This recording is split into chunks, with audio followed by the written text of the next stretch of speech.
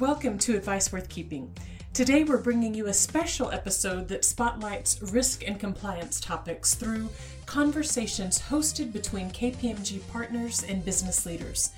One of our partners, Karen Vanya, recently had a chance to connect with leaders from three major healthcare organizations: HCA Healthcare, Mount Sinai Healthcare System, and the Mayo Clinic. Listen in as they discuss the impacts of COVID-19 on their organizations and their risk functions. Karen, over to you. Hi, I'm your host, Karen Vanya. I'm a partner at KPMG and the National Healthcare Leader for Risk Advisory Solutions. Today, our podcast will explore the impact of COVID-19 on three major healthcare organizations, their risk functions, some lessons learned so far, and their plans for a path forward. Before we got started, I asked each of our panelists today if they had set any personal goals during this work from home timeframe and how they're doing against those goals. For me, I know that was with an extra effort towards working out and my physical fitness. Been trying to be very successful with that, and work from home has actually helped a ton, and actually getting out into my flower gardens a little bit more. So that's me, but let me introduce you to my guests. First, we have Kim Otte. After 18 years at Mayo Clinic, she serves as the Chief Risk Officer. So welcome, Kim. Thank you. Kim, can you share with us the scope of your responsibilities and if you've set any of those personal goals? Glad to be here. I am, as Karen said, the Chief Risk Officer, and in the scope of the risk umbrella is what we like to call it. We have compliance, audit, enterprise risk management, investigations, and global security. So really working to coordinate and collaborate those efforts around a holistic risk function. Personally, during this COVID time, lots of self-reflection, but really working on my tennis serve. That's great. Thanks, Kim. So our second guest is Phil Billington. After 15 years at HCA Healthcare, Phil serves as the Senior Vice President of Internal Audit. Welcome, Phil. Thank you. Glad to be here. Yes, I'm the head of internal audit and enterprise risk and business continuity planning at HCA. We have a team of about 150 people that work to ensure that we've mitigated risk as much as possible. On a personal note, I think when this all happened, my goal was to get closer to my family. I'm not sure I have achieved that, but I'm sure my wife has. I have three boys, and they have been home throughout this. I have been at work throughout this. I'm happy to say that my wife and three boys are much closer. That's wonderful. We've definitely heard a lot of stories like that through this time frame. So our third guest is Frank Seno. Frank has 19 years with Mount Sinai Health System and currently serves as the Senior Vice President, Chief Risk Officer, and Chief Compliance Officer. Welcome, Frank. Thanks so much for having me. At Mount Sinai, I lead the internal audit function, the compliance function, environmental health and safety, as well as enterprise risk management. And as far as a personal goal during the crisis, for the first few weeks when New York was on lockdown, I was at home, and it was during a time when a lot of my family members didn't want to be around me because I was still coming into the city. So they hunkered down at other family members' homes, some out of state. So I had an opportunity, I guess, of isolation, but I really tried to focus on fitness for about 3 solid weeks. So it was an interesting experience. I think just talking about some of your personal experiences going through this really demonstrates the significant difference in the type of crisis many organizations went through at this time. Share with our audience a little bit about what has this crisis meant to your organization. And Frank, obviously, as you just mentioned, being in the heart of New York and what New York went through, can you start? Sure, I'd be happy to. As you can imagine, this was an extraordinary experience, especially coming into Manhattan during the height of the crisis. I'm so impressed by the providers, all the nurses and doctors at Mount Sinai, and what they did to care for our patients. It was truly heroic. From my perspective, and again, I hope it was a once-in-a-lifetime experience, coming into Manhattan when New York was entirely closed, driving through the Lincoln Tunnel, where you typically saw thousands and tens of thousands of people in cars. There was no one on the streets, and probably about every 10 blocks there was a police cruiser with its lights flashing. It was kind of a day after scenario, so I'll always remember that. Well, I think that actually just gave me chills just hearing you share that story, so thank you very much. Phil, let's go to you. HCA has obviously got operations across the country, so share with us a little bit of what the crisis was like for your organization. Yeah, it's not a tale of two cities, but a tale of 43 cities. We've got 43 different markets, and each one of those markets was impacted and continues to be impacted differently. And the hardest part about that is that it changes on a day-to-day basis. So constantly monitoring all that activity has been exhausting, I think, for the corporate team, but not nearly as exhausting as what Frank was talking about at the service line folks there at the hospitals. They are the heroes throughout this effort, and they continue to shine and have inspired the entire organization, really, throughout this entire effort, and continued to do that. I don't think we expected the resurgence to happen so fast. I think we had counted on it coming back in the fall.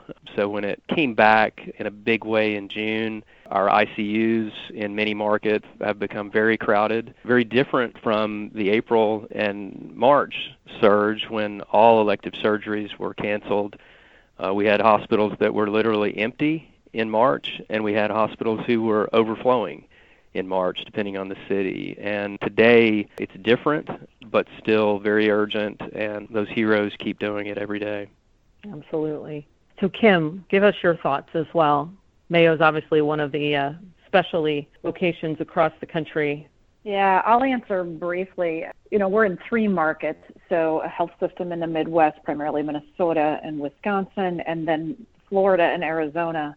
And I think this is one of the silver linings long term, is for all of kind of administrative shared services who have been redeployed to support and more closely and palpably see and feel and see with the practice, has actually been an incredible experience and kind of mission-inducing good side of this crisis.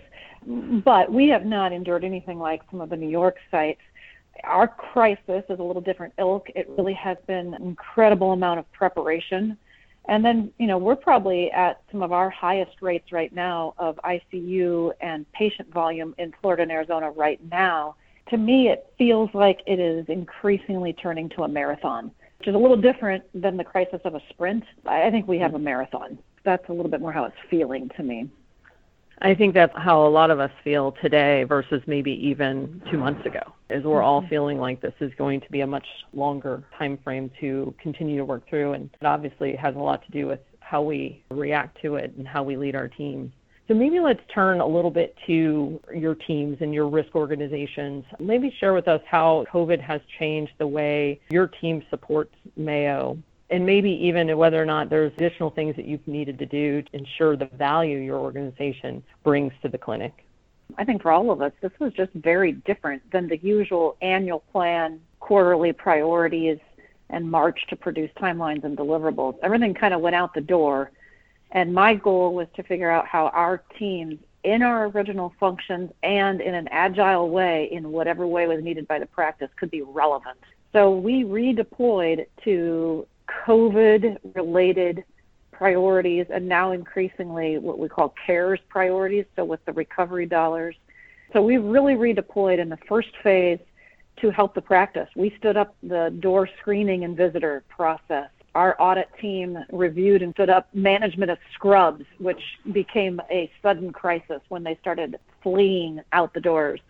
So really trying to figure out how to be relevant with a wholly new, or basically giving up on the annual plan for the time being. A little bit bigger picture, in response to the financial implications of this, I think we were all asked to absolutely pause growth, decrease budgets.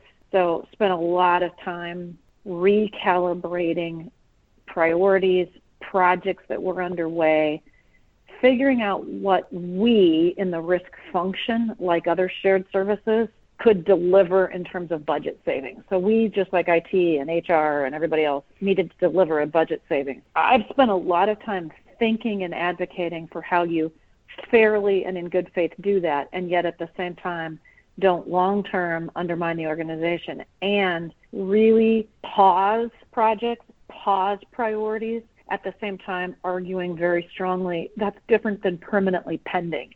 I suspect all of us are really struggling with the savings organizations have felt during the pause. Every good CFO and CEO would like to change into permanent savings. That's really where I see a lot of the energy going, to earn those back and maintain the relevancy and credibility and priorities of the risk function. Kind of a broad answer, but that's where I've been spending time and strategy. No, that's really helpful. Frank, what are some of your thoughts on that topic? Well, I agree with my colleague, and I imagine we all have pretty similar experiences. The first thing I challenged myself about, and I think we all, I'm going to expect my colleagues and I worry about the same thing to some degree on an ongoing basis, but I think with COVID in particular, and that is, how do we provide real value? How is our work extremely relevant? And I think it was an opportunity to demonstrate that. And I agree with the comments that were just provided that the first thing we did was pause. It wasn't a time to interact, obviously, with our physicians and some of our leaders as we typically would with some of our methodologies. So we paused that and we shifted to initially what we called a crisis surveillance mode, and we put together a surveillance dashboard of billing compliance metrics, helpline activity, and the COVID activity that was coming through, and some of it was very problematic, as you can imagine. We shifted to emphasizing more on some of our software tools for monitoring prescription drug activity as well as diversion. At Mount Sinai, as the crisis evolved, offered to our employee base, about 6,000 employees, participation, a benefit to participate in the New York State Shared Work Program, where Mount Sinai, an entity, can save employee dollars. So you could put an employee at 80% or 60% activity, so you'd have that savings immediately, preserve the employee's status, preserve the job, maintain benefits. In addition, the employee could also take advantage of the federal benefit. We were able to have employees make more money and have a tremendous cost savings to Mount Sinai, but at the same time we put 6,000 employees into this. So we focused on a continuous surveillance and auditing model of that program to make sure that anything inappropriate was going on. And I think finally, more non-traditional for what we all do, but during the most difficult times, we were focused on respirator fit testing for N95s. The supply availability for N95 respirators was changing on almost a daily basis. I remember being here one Friday night and learning that two of our hospitals were about a day away from running out of one type of respirator. We were waiting for other shipments to come in, so what we needed to do was mobilize. Very non-traditional for, I think, audit, compliance, and enterprise risk management teams. But in my mind, it was an opportunity to pivot, and I challenged myself to try to focus on things that were really relevant to the business. Absolutely. I mean, it clearly appears that internal audit was leveraged as a bit of a triage. So Phil, maybe give us some of your perspectives on this disruption and what has it meant to the way in which, your team support HCA. Sure, and very similar to my colleagues' experiences, we had to pivot for a period of time on areas that had a direct impact on clinical sites, physician practices, ASCs, hospital sites, primarily hospitals. We shifted some of those resources, whether they be compliance resources or financial resources, to assist directly in those initial response efforts, and really moved from that third line of defense down into that first line of defense in many of these areas, similar to the stories you just heard. Since then, we've rebooted testing in those areas, and because we had to pause on some of that third line of defense test work, at the end of the day, we may not get as much coverage for the 2020 year, but I think the word relevant that both of my colleagues used will be stated many, many times about internal audit in the year 2020, because they saw us roll up our sleeves, jump in, do what it took to get the job done at the right time. And now as we reboot in these areas, We just need to make sure that we're prioritizing the work and reviewing the highest risk areas to continue to maintain an adequate coverage, but there's going to be some low risk areas that just are not going to get coverage in that period of time for 2020. And as the company adjusts its goals and strategic objectives on a go-forward basis, that has a direct impact on where we are spending our time, especially in the data analytics and IT space. If you had asked me, Phil, what are you not getting done, in 2020 that you really wanted to get done? It's some things in that data analytics space that we had a big game plan on RPA and some additional data analytics projects that I've shifted gears. I'm now validating many of the data analytics tools around COVID that are being developed by the company and really walking alongside the company on a day-to-day basis, not waiting for the company to do it and then validate it, but literally real-time validation. And that means I'm going to push some of my internal IA projects on the back burner to make sure that we get all this done. With all of this change that you've all just described, how do you continue to influence your organizations as a risk function, right? Has there been any impacts to how you drive that accountability that, as risk we're always looking for? And maybe, Phil, I'll just stay with you.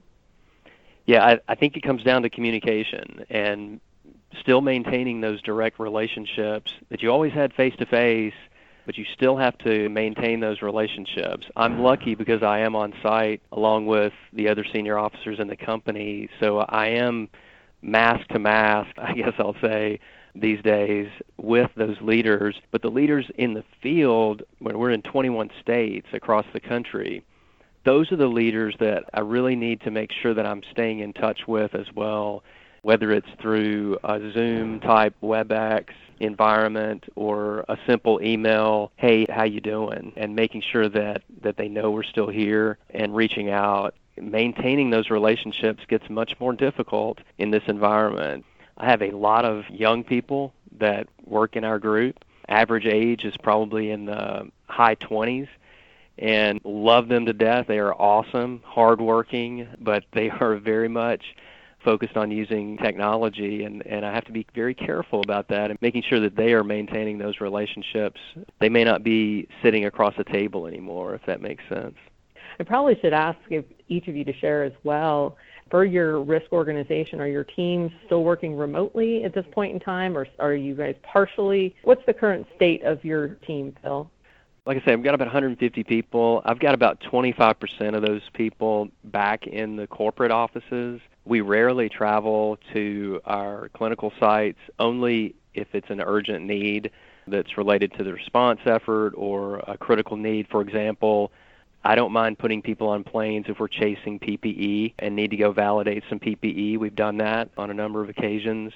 And we'll do anything if it supports the hospitals, and we'll go anywhere, but it needs to be essential travel. Kim, what's going on in Mayo Clinic, both from a work from home as well as if you have any thoughts around my question about influence and accountability? We are now largely, for the first time, going to be working remotely, and that's a pretty big change. My 220 people or so in the risk functions have generally been in person in Rochester or at our sites. And Mayo is a extraordinarily in-person relationship-based culture. Definitely leadership is going to appropriately use this to jumpstart a change that I think we intended to make over 3 years or so in terms of remote working, use of technology. I think it's good. I think it moves us in the big picture in the right direction.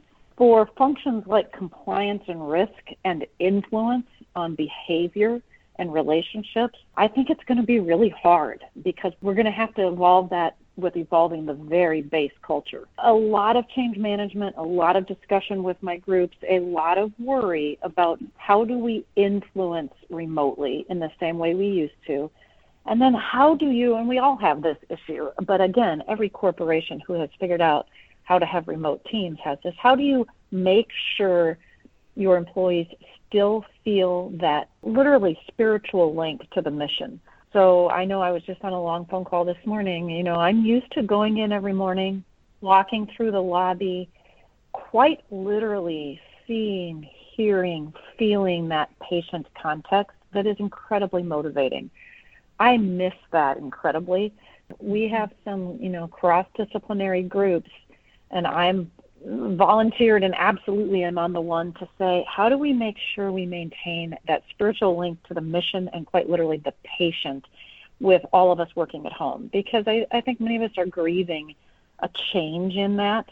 That being said, again, I recognize for growth, for financial reasons, frankly, for retention and recruitment of the next generation who kind of looks at us when we interview them and say, no, you have to move to Rochester. That has become increasingly unpopular in recruitment. The other thing I would mention with influence, which I am sure we're all exploiting too, is anytime, never let a good crisis go to waste. Every time there's a crisis, it cracks the door open for opportunity. So I also really see some opportunity to influence our organizations in areas like business continuity. That's within scope for the risk area, and I think there's a great opportunity from our learning to move that function forward. OIS, information security. I think this is increasingly, and I expect in the coming year will even more, expose some of the gaps we all have in information security that require more attention and dollars. If a year ago I had tried to get time on an agenda to spend any significant amount of time doing kind of a black swan exercise about a pandemic, I don't think I would have been successful in that probably. I think it will open the door for some broader ERM type discussions around the less likely but more high impact risks, as well as the broader context risks like geopolitical, financial. We all kind of have that in the context, but sometimes it's been difficult to get it relevant enough to be expressly on the table in a good ERM philosophical discussion. I think this might help us also be ready for more of those discussions. Lots of bad things, but some silver linings too. I think you're absolutely right about that last point. While it probably still needs to be set at the level appropriate within ERM, it's definitely going to get a lot more discussions than it ever has in the past. So Frank, to turn it back to you, both I'll say on these topics around influence, where are your teams at today? Are you primarily work from home? Clearly the teams that have been helping in this triage manner are probably doing a lot of different things. Great comments from Kim and Phil, and Kim used the word grieving. So we went to work from home fairly early in March. I'm at our 42nd Street headquarters right now. I'm looking out on our location where we usually have 50 team members, and there's nobody here. So that's really unusual. Obviously, we're working from home. I think that was the first challenge we all dealt with, and we were able to navigate it. Some of us, I think, were kind of surprised. But what Kim and Phil said, I'd really like to echo. I think the success of our groups is built upon building relationships and building trust with leaders. And while we were all, I think, very much able to navigate it during the last several months, I think it's going to be important to maintain that. That might be something that I and some of my leaders may need to focus more on, and I guess I'm grateful that we built some of that trust in the past, but I hope there are opportunities, and I'm optimistic there will be in the future. As far as what the workforce will look like, we're starting to think about what the workforce of the future will be at Mount Sinai. Again, I'm looking out on a floor, and in our corporate headquarters, we usually have over 2,000 people. And on any given day when I come in to New York, there are probably 5 to 10 people on all of our floors. So I think it's going to look different in the future.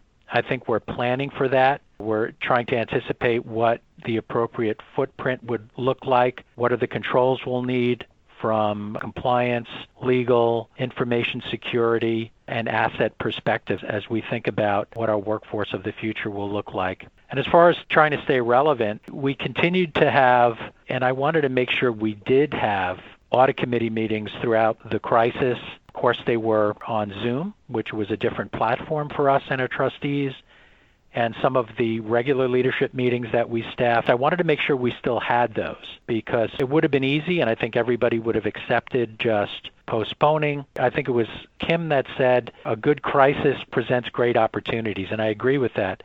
So I think it was an opportunity really to immediately pivot. I forced myself to ask, what are they going to want to hear about? They're not going to want to hear about a T&E audit. They're going to want to hear about the business and the challenges we're going through now, and what are we doing to address that. So that's what we tried to do to make sure we stayed relevant.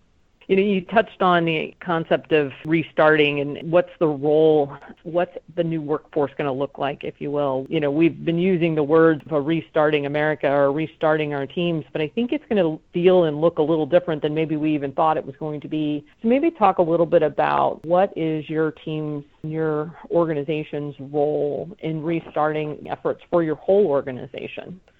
As far as restarting, we're embracing as an enterprise risk management initiative what a permanent workforce might look like and which employees and which groups of employees might be the most appropriate candidates, what is the appropriate asset mix that we might need to provide and at what price point, and what other policies and procedures and security protocols may need to be in place as we go forward.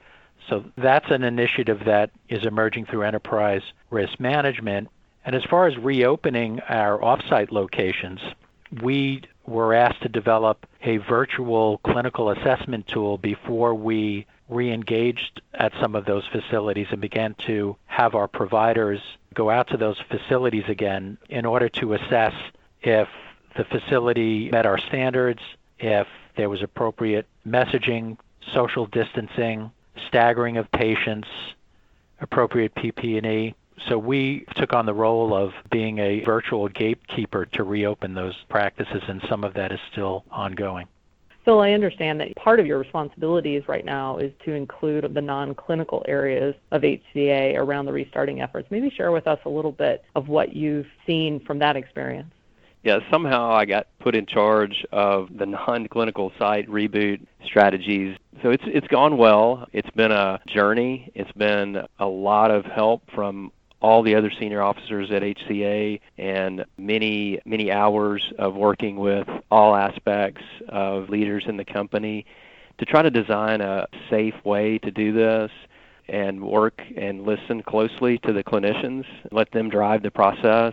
Watch the data very closely, be nimble, communicate, can never over-communicate in some of these things. And so we're still not through it, and we've developed a lot of guidelines and worked with a lot of other companies, both inside and outside healthcare, and tried to adjust the guidance appropriately. Lots of work, great work from our human resources area within HCA to help drive many of these things, and we'll continue to have to adjust and monitor as more and more is learned about COVID.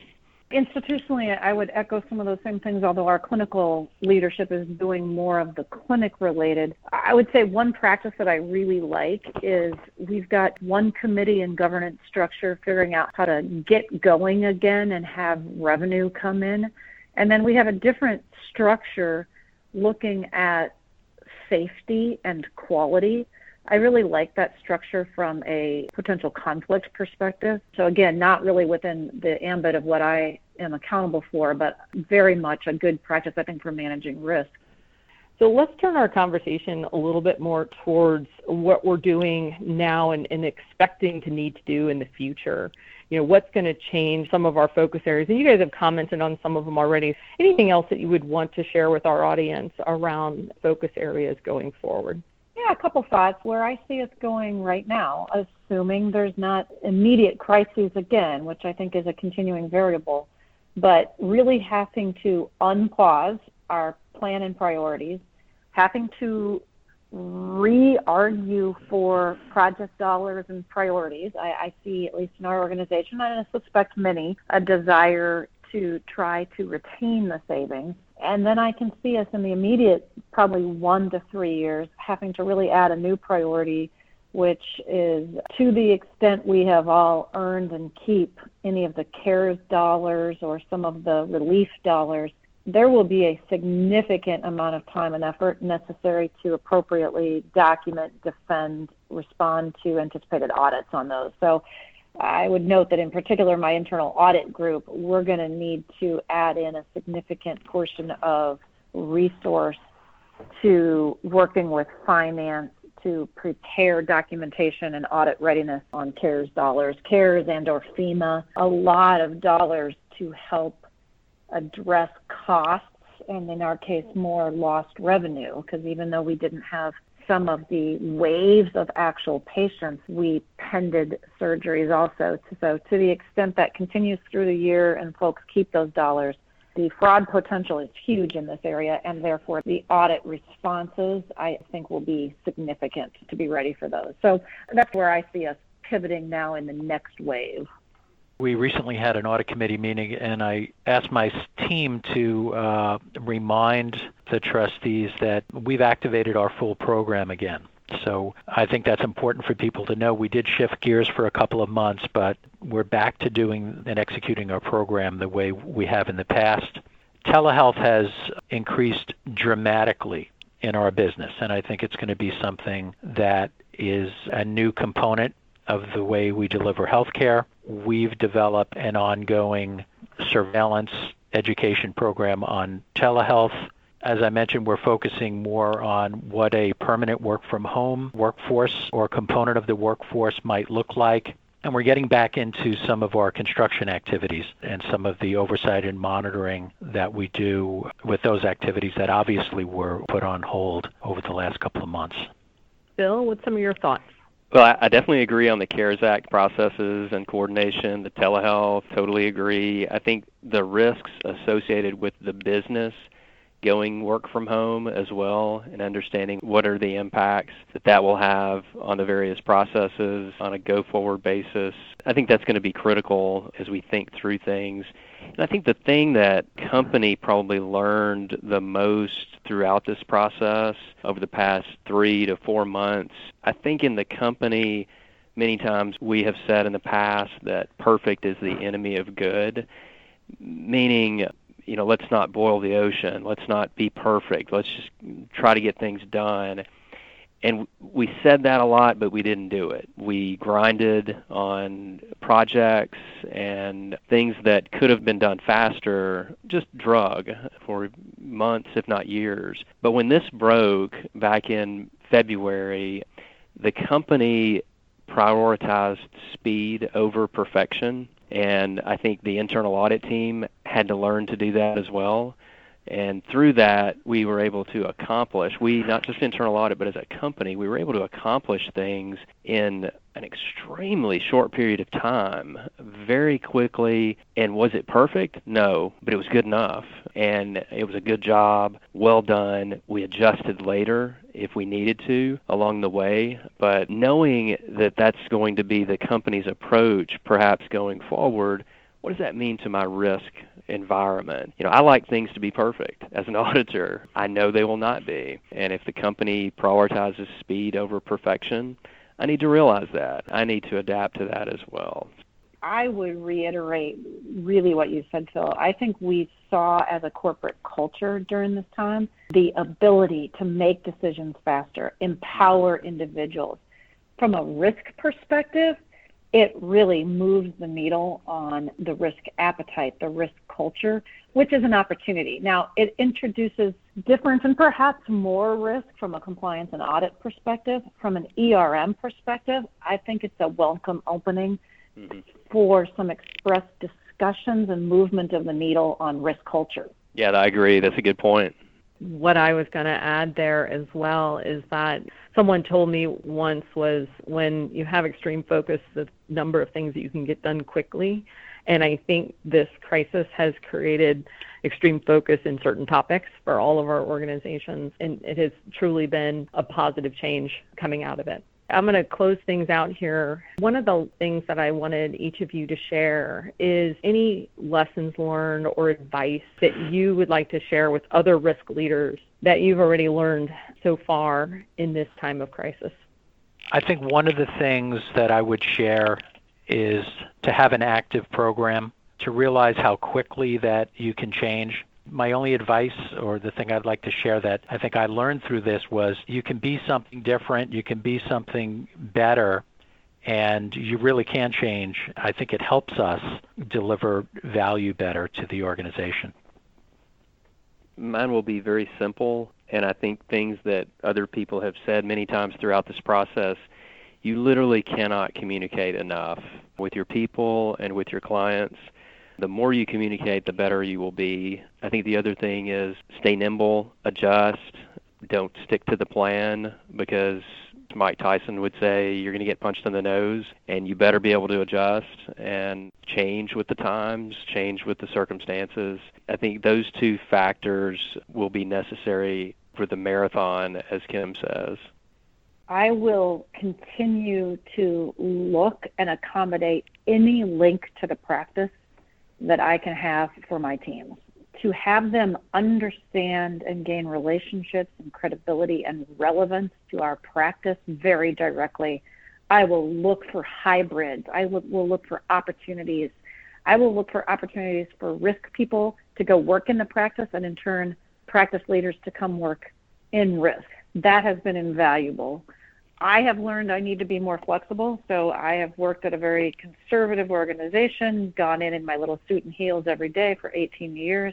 I need to learn to be more flexible in terms of when there's a Zoom meeting. While I really don't want to see the baseball cap on backwards, I probably don't need to see a tie.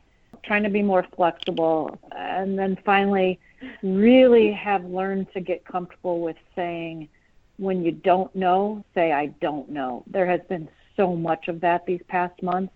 Your audience so wants to hear facts on exactly what month I'll be coming back to my office to at least clean out my drawer. I can't tell you. I don't know. I don't know when I will know, and here's why I don't know. That's such a hard message, but at least it's the truth. So being really willing to say I don't know. I have learned to do that. As leaders, that's hard to do. Thank you all for sharing your experiences and insights, and most of all for your participation today. For more information about our panelists, please see the landing page on the KPMG portal. For additional information on COVID-19 and our response, please see kpmg.com.